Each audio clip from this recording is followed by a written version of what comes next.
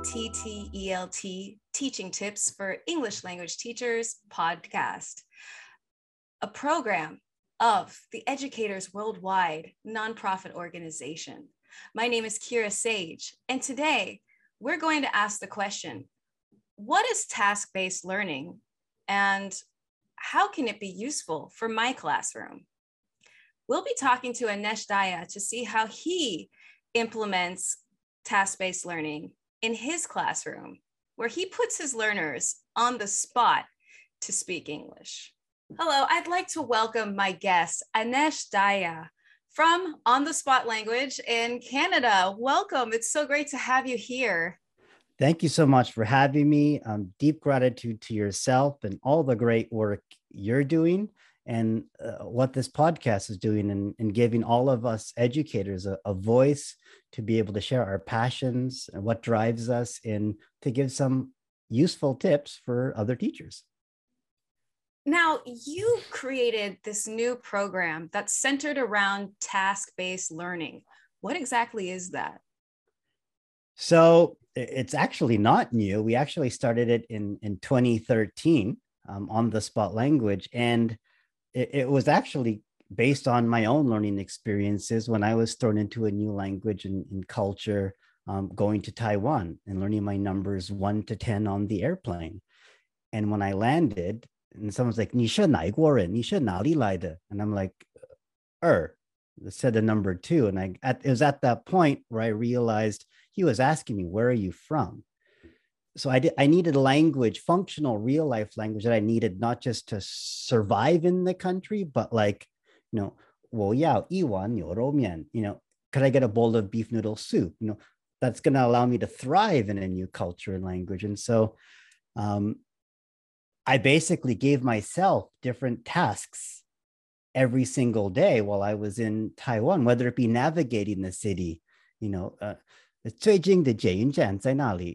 Where would I find the nearest subway station? Or, being able to compliment someone, 你的笑容好甜, I really like your smile. Or, little things like, 你的衣服好看, I really like your clothes. You mind if I ask where you got your shirt or jacket? And so giving myself these tasks. And then by the end of 6 months, I was speaking Mandarin fluently. And this wasn't based on, I had learned all the grammatical structures or, I just learned through acquisition and applying and talking to 100 strangers a day.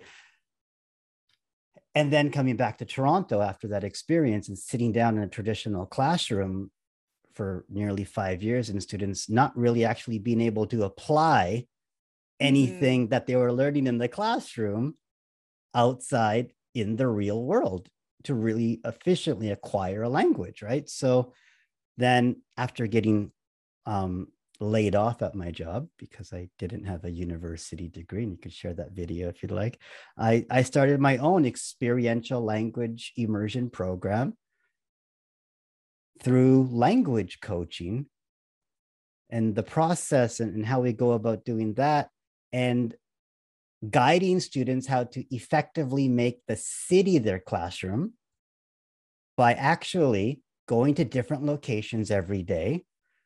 And part of those locations, there's a certain cultural learning point that they're learning about the city, about the country. And at the same time, and I know you've got, I got all these questions. I want to jump in and ask some questions. This is grand. Yes. And so learning culture, because there's no language without culture, right? But also connecting with the locals, getting them outside, getting them comfortable with the uncomfortable, and really getting them equipped with a language learning resiliency tool belt that would help them become confident speakers. And so to answer your question, task-based learning is an approach that has roots in the communicative language teaching method, where the teaching process is done entirely through communicative tasks. In order to fully acquire language, it must have real meaning by being used in natural contexts.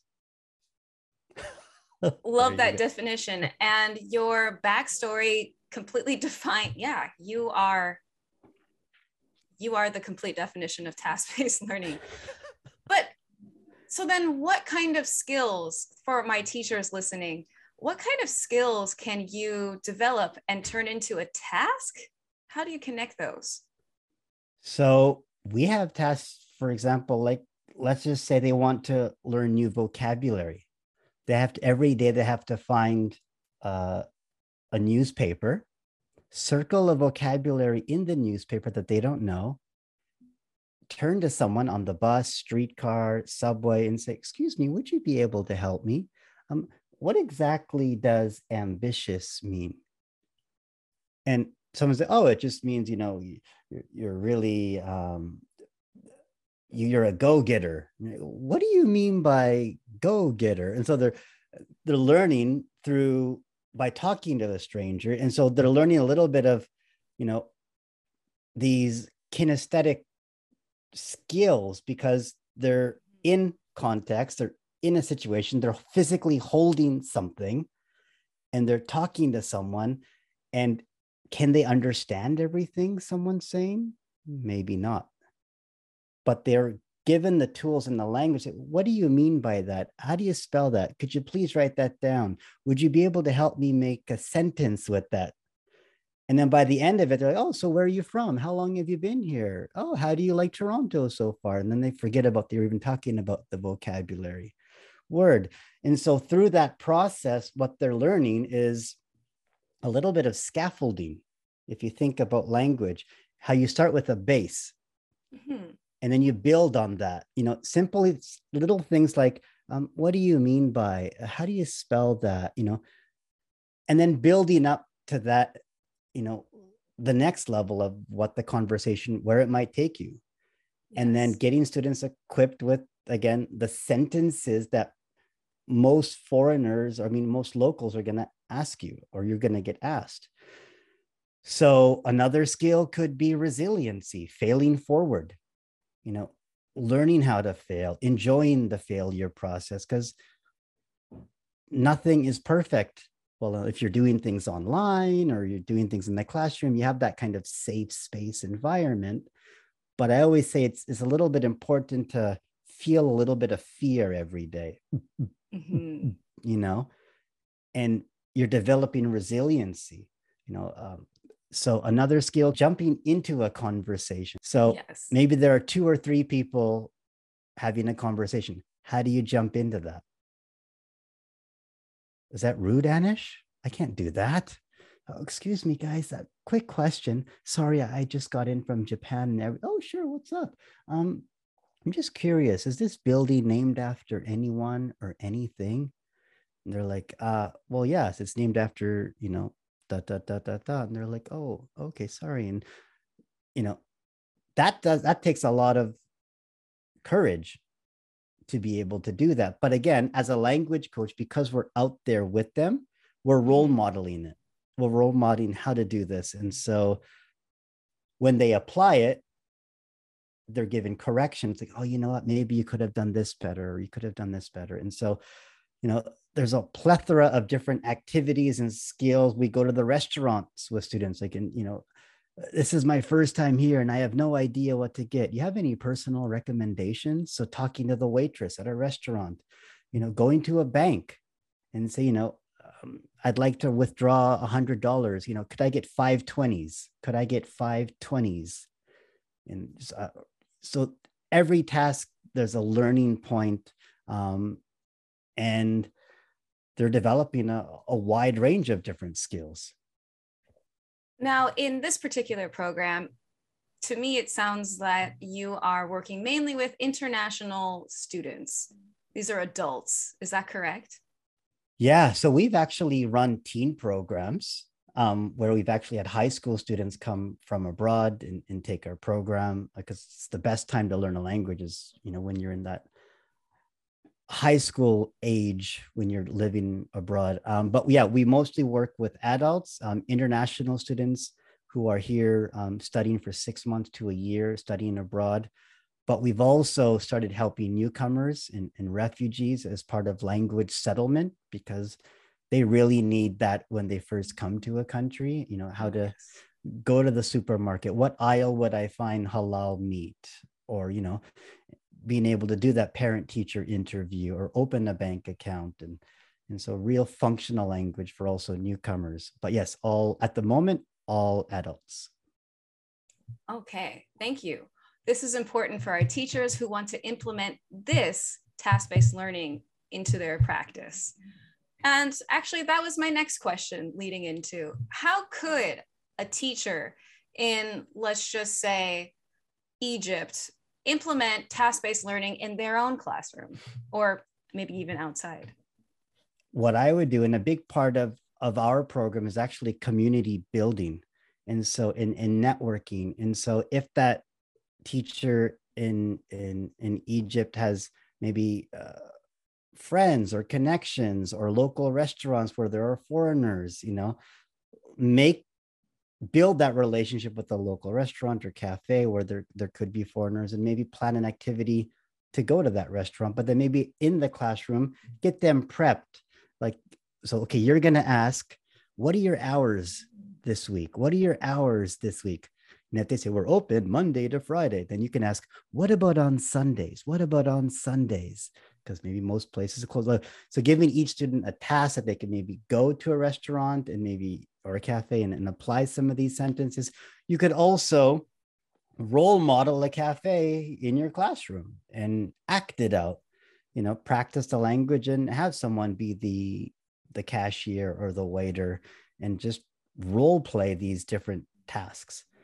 For me, a big part of learning is we learn in motion. So is it better to be outside and doing it in context in the real world? Yes. But as long as you're not sitting down and you're still doing it, you're getting oxygen to the brain, and you can still apply and role play it in a classroom. So that is one way of doing. I mean, you can do multiple ways of doing task-based learning in the classroom, but role playing, yeah. Thank you for all of those different strategies for us to implement task-based learning in our classroom. Would you say that this primarily works at a certain language learning level, or does this work with all levels? For me, from my experience, all levels. If anything, it works better with even lower level students because they're not thinking about grammar, right? And so whatever they're learning is everything's new, and they're just going to take it for what it is. Not like, wait a minute, the verb and the preposition and the adverb, they're not thinking about that so much. So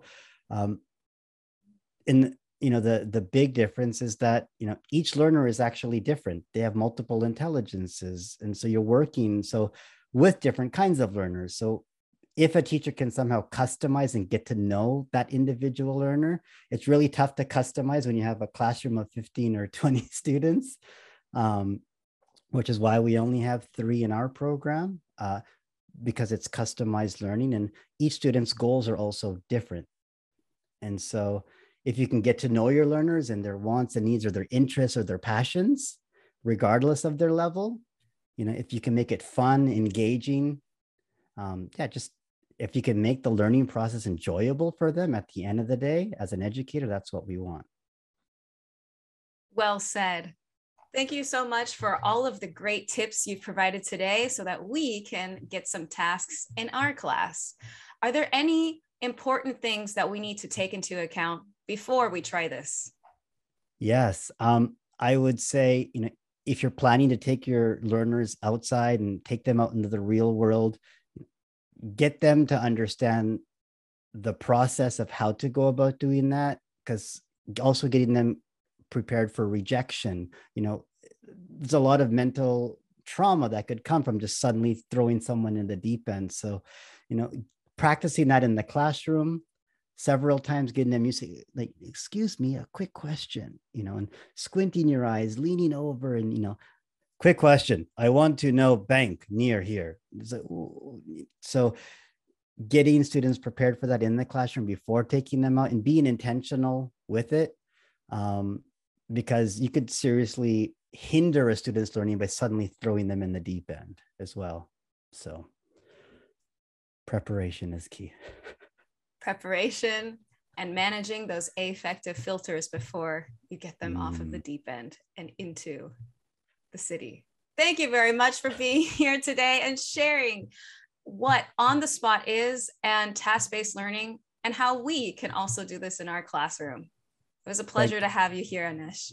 Thank you. Thank you. This week was on task-based learning with our guest, Anesh Daya from Toronto, Canada.